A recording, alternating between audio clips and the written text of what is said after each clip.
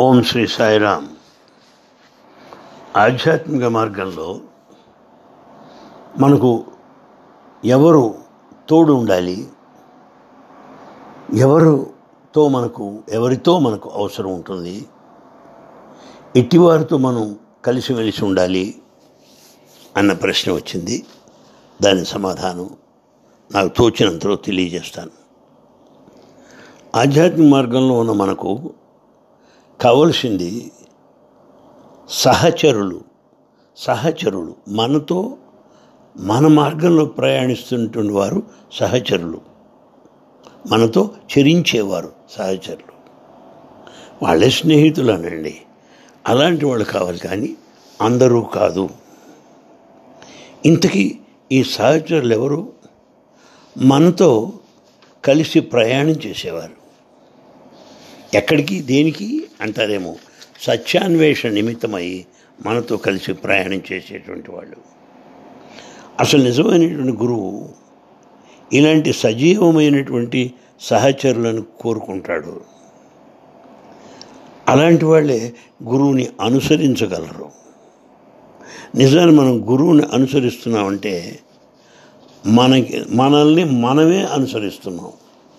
ఎవరికి వారే తనను తాను అనుసరిస్తున్నాడు, ఫాలో అవుతున్నాడు అని మనకు అర్థమవుతుంది. లేకపోతే మనం ఏదో గుడ్డిగా మనం ఫాలో అవుతున్నట్టుగా ఉంటుంది. అలా కాదు. పరిపూర్ణమైనటువంటి అవగాహనతో మనం అనుసరించినప్పుడు, సహచరులను కూడినప్పుడు, అప్పుడు మన అంతరంగంలో మనం ప్రవేశించడానికి అనుకూలం ఉంటుంది. మనల్ని మనం, ఆత్మను అనుసరించగలం. ఇది మనం గ్రహించాలి. అసలు ఇంతకీ ఈ అన్వేషణ, భగవదన్వేషణ, సత్యాన్వేషణ అనేది ఎవరికి వారు చేసుకోవాలి, ఎవరికి వారు తపన పడాలి దానికోసం.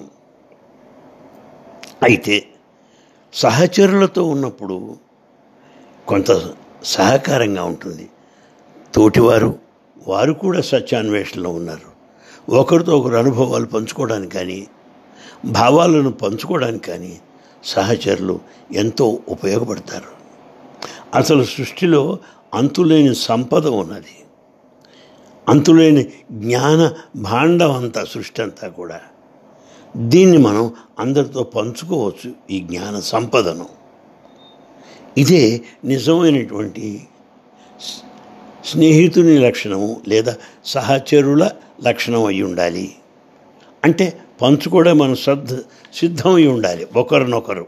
అది చాలా అవసరం. ఇదే సహచరులు అనండి, కంపానియన్స్ అనండి, స్నేహితులు అనండి, ఫ్రెండ్స్ అనండి, ఎలా అయినా అనండి. ప్రారంభంలో చెప్పినట్టుగా ఏదో గుడ్డి నమ్మకంగా ఎవరో రక్షిస్తారనేదే కాదు, మనకు మనమే అన్వేషించుకోవాలి, మనకు మనమే కనుగొనాలి సత్యాన్ని. అసలు సాధకులు కలిసి ఉన్నప్పుడు, స్నేహంగా ఉన్నప్పుడు ఎంతో ఒకరొకరిని ప్రోత్సాహములు అందించుకుంటారు. ఈ స్నేహంలో ఒక విషయాన్ని గుర్తుపెట్టుకోవాలి, ఎవరు ఎవరిని మార్చరు. నేను నా స్నేహితుడిని అతడిగా స్వీకరిస్తాను. ఇలా ఉంటే ఇలా ఉండాలి, అలా ఉండాలని నేను అన్నాను.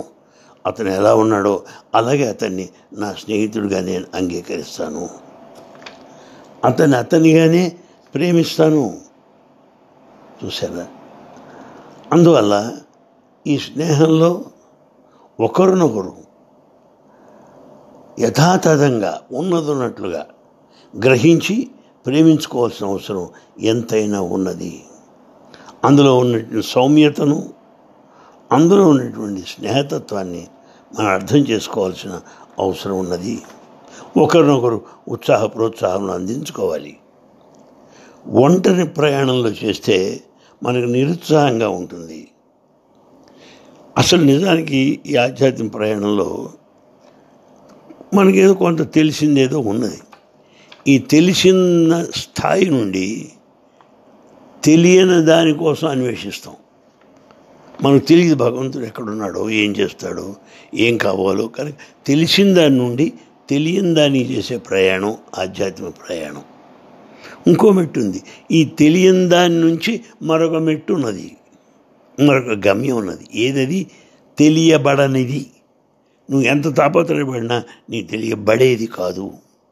కనుక తెలిసిన దాని నుండి తెలియని దానికి, తెలియని దాని నుండి తెలియబడనిది అనేటువంటి ప్రయాణం ఈ ఆధ్యాత్మిక ప్రయాణం. ఒంటరిగా కష్టం అవుతుంది. అందుకని కొంత సహచరుడు, స్నేహం అవసరం అవుతుంది. అయితే ఈ శక్తిని సత్యాన్వేషణలో మనం వినియోగించుకోవడానికి సంసిద్ధులై ఉండాలి. ఇది కేవలం వినోదం కోసం కాదు, వికాసము కొరకు. అది గుర్తించాలి. వినోదము ఎంటర్టైన్మెంట్, వికాసము ఎన్లైటన్మెంట్. దానికోసం మనం వెళ్తున్నాం.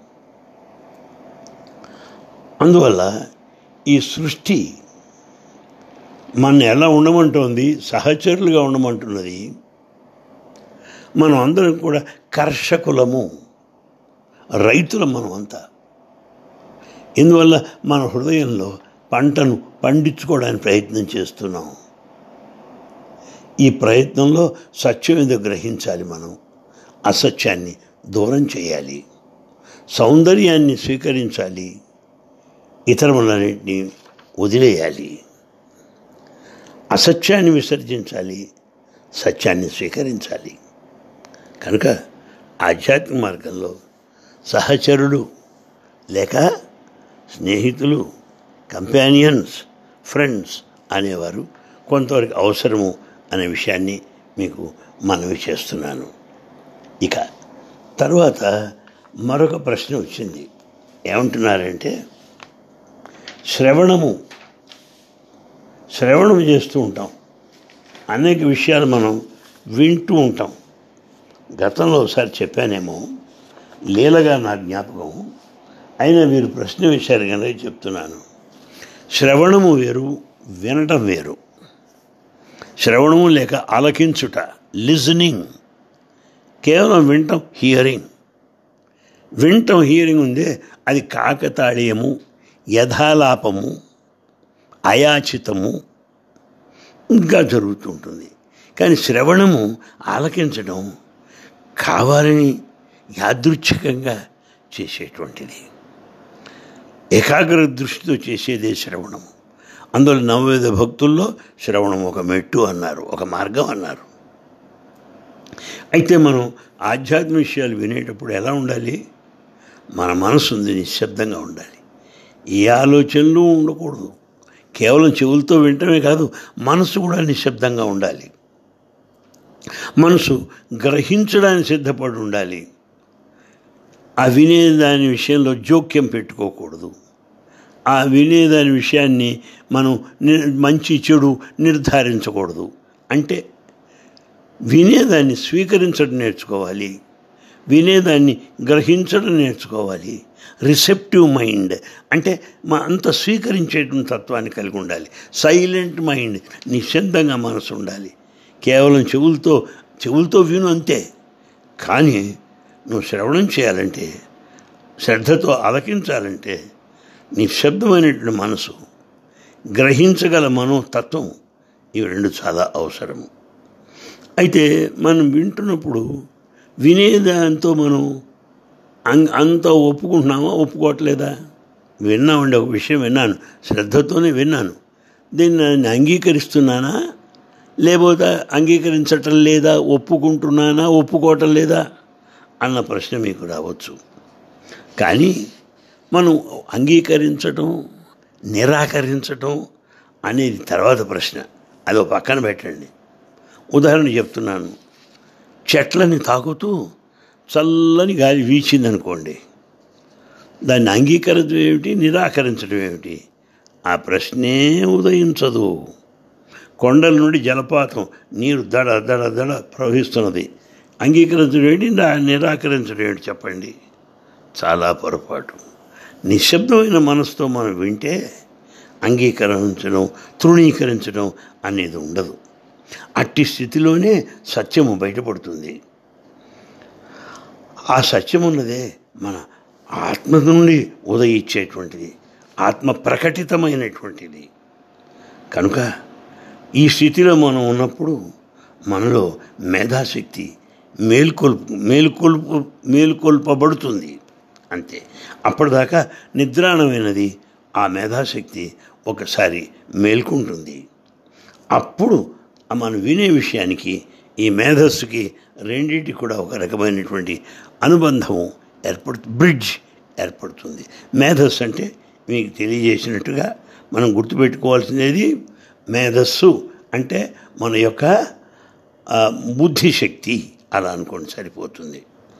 కనుక ముఖ్యంగా నేను ఒప్పుకుంటున్నానో ఒప్పుకోవట్లేదు అనే విషయం కాదు. ఒక విషయం అండి, సత్యాన్ని మనం తెలుసుకుంటున్నప్పుడు, ఆ సత్యాన్ని గ్రహిస్తున్నప్పుడు ఏమవుతున్నది, ఆ విన్న సత్యాన్ని మనలో మనం గుర్తించగలుగుతాం. విన్నటువంటిది మనలో మనం గుర్తించగలిగే శక్తి వస్తుంది.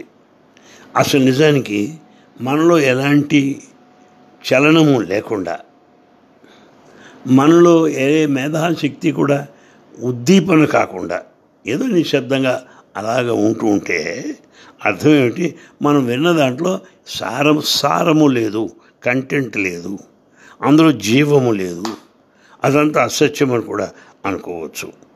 అందువల్ల ఈ వినడం కూడా ఒక కళ, ఆర్ట్ ఆఫ్ లిజనింగ్. అదో కళగా చక్కగా వినాలి, నిశ్శబ్దమైన మనసుతో, గ్రహించేటువంటి మనసుతో. మనం విన్నప్పుడు సత్యము మనకు బోధపడుతుంది, విన్న సత్యము మన అనుభవంలోకి వస్తుంది, మనలో మనం గుర్తించగలుగుతాం. లేకపోతే ఆ విన్నదంతా కూడా పరమదండగా అన్న విషయం కూడా మనకు అర్థమవుతుంది. ఇది శ్రవణము ఒక కళ అన్న విషయం మీకు తెలియజేయదలుచుకున్నాను. ఇక తర్వాత ప్రశ్న, ఈనాడు చాలామందికి, యువతరానికి, నవనాగరికులు అని పిలుచుకునే వాళ్లకు దేవాలయాలకు వెళ్ళాలన్నా, ఏదో మతము రిలీజియన్ అన్నా పెద్ద అంతగా ఆసక్తి కనపట్టల్లా. ఎందుకు అని అడుగుతున్నారు. దయచేసి గ్రహించండి. మనకి దేవాలయాలు తక్కువ ఉన్నాయా, చర్చిలు తక్కువగా ఉన్నాయా, మసీదులు తక్కువగా ఉన్నాయా? లేవు. వేలాది వేలు ఉన్నాయి ప్రపంచవ్యాప్తంగా, ఒకటి కాదు రెండు కాదు. అయితే ఈ వేలాది వేలుగా ఉన్నటువంటి ఈ పూజ నిమిత్తమై, ఆరాధన నిమిత్తమై ఉన్నటువంటి దేవాలయాలు, మసీదులు, మందిరాలు, చర్చిలు, ఇవన్నీ కూడా ఆధ్యాత్మత్వాన్ని ఆనందించడం కొరకు ఏర్పడ్డాయి, భగవతత్వాన్ని ఆనందించడం కొరకు ఏర్పడ్డాయి. అది మనం గుర్తుపెట్టుకోవాలి. కానీ ఈ కేంద్రాలు ఎలా తయారవుతున్నాయి? జీవితానికి వ్యతిరేకంగా తయారవుతున్నాయి. గుళ్ళో నవ్వకూడదు, చర్చిలో నువ్వు నవ్వకూడదు, నీవు బాగా ఉల్లాసంగా కనపడకూడదు, ఒక జీవోత్సవంలాగా ఉండాలి, ఒక ఆముదం మొహం పెట్టుకొని ఉండాలి. ఏమిటి చెప్పండి, ఎట్లా? అందుకని జనానికి ఏమిటిరా ఈ దేవాలయం చేరేవాళ్ళంతా కూడా ఒట్టి పిరికి పందులు, ఏదో తప్పించుకునే వాళ్ళ కోసం ఈ ప్లేస్ తప్ప అందరికి కాదు అని అనుకుంటుంటారు ఆధునికులు. అసలు ఇంతకీ ప్రేమ అనేది ఒక వ్యక్తి పైన మనం కనపరిచేటువంటిది. కానీ ప్రార్థన అలా కాదు, సృష్టికి సంబంధించింది, సృష్టికి అంతా. అందుకే కాబోలు ఏమంటాం మనం, లోకా సంస్థా సుఖినో భవంతు. కానీ ప్రార్థన లోకమంతటికి సంబంధించింది, ప్రేమ మరొక వ్యక్తికి సంబంధించింది. అసలు ఇంతకీ ఈ మతము అనేది ఒక వ్యక్తికి సంబంధించిందే కానీ అందరితో కూడుకున్నది కాదు. ఇదే రాజకీయం, పార్టీలేం కాదు. తనకు తాను అన్వేషించి, శోధించి, సాధించి అనుభవించవలసిన సత్యం అది. కనుక ప్రేమ అనేటువంటిది వ్యక్తిగతమైనటువంటిది, ప్రార్థన అనేటువంటిది పరిశుద్ధమైనటువంటి, నిర్మలమైన, స్వార్థమైనటువంటి ప్రేమయే ప్రార్థన. అది యావత్ సృష్టికి సంబంధించింది. కనుక మన మతం అనేది ఎప్పుడు నూతనంగా ఉండాలి, కొత్తగా ఉండాలి, ఫ్రెష్గా ఉండాలి. అంతేగాని ఏదో పాత తరం వాళ్ళకి, ఏదో ముసలి వాళ్ళకి మాకు కాదు అని అనిపించేటువంటి దృష్టి మనం కల్పిస్తే చాలా అన్యాయం అయిపోతుంది. అంతకన్నా అన్యాయం మరొకటి ఉండదు. ఆ అన్యాయాన్ని మనం చేయకూడదు. వాటిని ఎప్పుడూ నూతనంగా, తేజంగా, ఫ్రెష్గా ఉంచవలసిన అవసరం మన అందరికీ ఉన్నది అని తమకి మనవి చేస్తున్నాను. ఈ సందర్భంగా నాకు మరొక ప్రశ్న కూడా వచ్చింది. ఇది కూడా చాలా చమత్కారమైనటువంటి ప్రశ్నే. అది ఏమంటున్నారు వారు, ఈనాడు మనం అనేక విశేషాలు చూస్తూ ఉన్నాం. మరి ఇందులో వృద్ధులు లేక వృద్ధాప్యము దాని గురించి మాట్లాడమంటున్నారు. అందులో కొన్ని విషయాలు మీకు తెలియజేస్తాను. ఏది వృద్ధాప్యము అంటే, ఏది వృద్ధాప్యము? పైకి కనిపించేది ఏది అంటే మనకు అది వయసు బట్టి చెప్తాం. 80 ఏళ్ళు, 90 ఏళ్ళు వృద్ధుడు అంటూ ఉంటాం. వయసు బట్టి, సంవత్సరాలు బట్టి వృద్ధాప్యాన్ని మనం ప్రకటిస్తూ ఉంటాం. నిజానికి అది సత్యం కాదు. అది సత్యం కాదు. చాలామంది మనం సంఘంలో చూస్తూ ఉంటాం. పెద్దవాళ్ళు చాలా యాక్టివ్గా ఉంటారు, చాలా ఉత్సాహంగా ఉంటారు. చాలామంది కుర్రాళ్ళు మనం చూస్తాం ఎంతో నీరసంగా, ఏమిటో చతికిలబడి ఉంటారు. ఇప్పుడు ఎవరు వృద్ధుడు, ఎవరు యువకుడు? ఎవరైతే ఉల్లాసంగా, ఉత్సాహంగా, ధైర్యంగా, సాహసంగా, బుద్ధిమంతులై ఉంటారో వారంతా యువకులే. నీరసంగా, స్తబ్దతగా, ఏ ఆలోచనలు లేకుండా అలా ఉన్నటువంటి వాడే వృద్ధుడు. కనుక వృద్ధుడెవరు, యువకుడు అనేటువంటి ఆ ప్రశ్న దేన్ని బట్టి? అతని యొక్క మనోతత్వాన్ని బట్టి, అతని యొక్క ప్రవర్తన బట్టి, ఆలోచన ధోరణి బట్టి నిర్ణయించాలి తప్ప కేవలము వయసు బట్టి మాత్రమే కాదు. ఉద్యోగంలో చేశాడు, ఉద్యోగంలో ఉన్నప్పుడేమో నానా యాతన పడ్డాడు. ఈ పిల్లల్ని పెద్దవాళ్ళు చేయాలి, ఇల్లు వాకిలి కట్టుకోవాలి, వాళ్ళకి పెళ్ళిళ్ళు పేరంటాలు జరపాలి, ఉద్యోగంలో ఒత్తిడి, సంఘంలో ఒత్తిడి, ఆర్థిక రంగంలో ఒత్తిడి, అంత టెన్షను, ప్రెషరు. అలాంటి వ్యక్తి సరే ఉద్యోగాలు చేసి కొంతకాలం అయితే రిటైర్ అయ్యాడు. అయితే ఏం చేయాలి? తర్వాత ఏం చేయాలి? రిటైర్ అయినంత మాత్రాన శరీరం మారదుగా, పాత అలవాట్లు పోవుగా. మరి అతనికి ఉన్న శక్తి అంతా ఏమవుతుంది? ఆ శక్తి అంతా ఒక బరువు, ఒక భారంగా మారిపోతుంది. పెద్ద బరువు, భారంగా మారిపోతుంది. ఏం చేయాలి?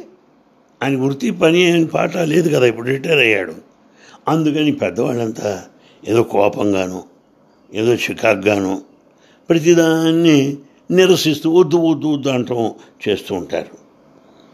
అందువల్లే పిల్లలు పెద్దవాళ్ళ దగ్గర రావడానికి ఇష్టపడరు. యూరప్ దేశాలలో 80-90 ఏళ్ళు దాటిన వాళ్ళు చాలామంది ఉన్నారు, చాలామంది. రష్యాలో కకాసస్ అని ఒకటి ఉంది. ఈ కకాసస్ అనేటువంటి ప్రాంతంలో 100 నుండి 150 ఏళ్ల వరకు జీవించిన వాళ్ళు వేలాది మంది ఉన్నారు అక్కడ. వందలాదిగా 180 ఏళ్ళు దాటిన వాళ్ళు కూడా ఉన్నారు. వాళ్ళు ఇంకా పొలం పనులు కూడా చేస్తుంటారు. చివరికి ఈ వృద్ధులు ఎంత దాకా వచ్చేసారంటే ఆ దేశానికి ఒక సమస్యగా పరిణమించారు. అప్పుడు వాళ్ళు అంటున్నారు, ఎవరైతే మాకే పని వద్దు, నిరుద్యోగులుగా ఉంటామని అంటారో వాళ్ళకి ఎక్కువ డబ్బు ఇస్తామన్నారు. అంటే ఇతరులందరికీ కూడా ఉద్యోగాలు ఇవ్వచ్చని. అందువల్ల ఈ వృద్ధాప్యం అనేది కేవలం సంవత్సరాలు బట్టి మనం నిర్ణయించకూడదు. పైగా కొన్ని దేశాల్లో చట్టరీత్యా ఆత్మహత్య చేసుకోవడానికి వృద్ధులకు అనుమతి, పర్మిషన్ ఇవ్వమని అడుగుతున్నారు. ఇది చాలా తప్పు. ఎందుకు వాడు చావాలనిపిస్తుంది ముసలాడికి? ఎందువల్ల? ఏముంది, అంతా అనుభవించాను, ఇంకేముంది, అన్నీ అనుభవించాను, అన్నీ చూశాను, నాకు ఆశలు లేవు, నా కోరికలు లేవు, నా కళలు లేవు, ఎవరి కోసం బతకాలి నేను, ఎందుకు ఉండాలి అంటూ ఉంటాడు. చూసారా, ఇది చాలా పొరపాటు ధోరణి అని మనం గుర్తించాలి. ఇది చాలా పొరపాటు ధోరణి, ఇది సరైనటువంటి పద్ధతి కానే కాదు. పైగా చచ్చిపోవాలనుకోవడం ఉందే చాలా పొరపాటు. ఈ జీవితం అంతా ఒక తీర్థయాత్ర, దీనికి గమ్యం లేదు. ఈ తీర్థయాత్ర ముందుకు పోతూనే ఉంటాం తప్ప ఒక చోట ఆగటం అనేది ఉండదు. చూడండి, భూమి ఆకాశం ఎక్కడైనా కలుస్తాయా? ఇక్కడి నుంచి చూస్తే అక్కడెక్కడో కలిసినట్టు ఉంటాయి, కలుస్తాయి, కలవు అవి. అలాగే గమ్యం అనేది ఉండదు జీవితానికి. దీన్ని మనం అలా గడుపుతూ ఎదుగుతూ పెరుగుతూ ఉండాలి. దీనికి అంతం అనేటువంటిది ఉండదు, దీని మరణం కూడా లేదు. ఇదే అమృతత్వము అంటే. కనుక ఇది ఎప్పుడు సాధ్యము? నేను మానవుడును కాను, నేను కేవలం మనిషినే అని అనుకునే తత్వం నుండి కొద్దిగా ఎదగాలి. నేను నాదేముంది, నాది మనిషినే కాదు, నువ్వు మాధవుడివి, నువ్వు భగవంతుడివి, ఆ విషయాన్ని తెలుసుకోవాలి. అప్పుడు నీ ఆలోచనే మారిపోతుంది. అందువల్ల వృద్ధాప్యం అనేది ఒక శాపం కాదు అని తమకు మనవి చేస్తున్నాను. ఇది నాకు వచ్చినటువంటి ప్రశ్నలో ఇదొకటి. వీటిని మనం బాగా గ్రహించి అందరితో పంచుకుంటూ మనం వీటిని విశ్వసించి జీవించాలని కోరుతున్నాను. సాయిరామ్.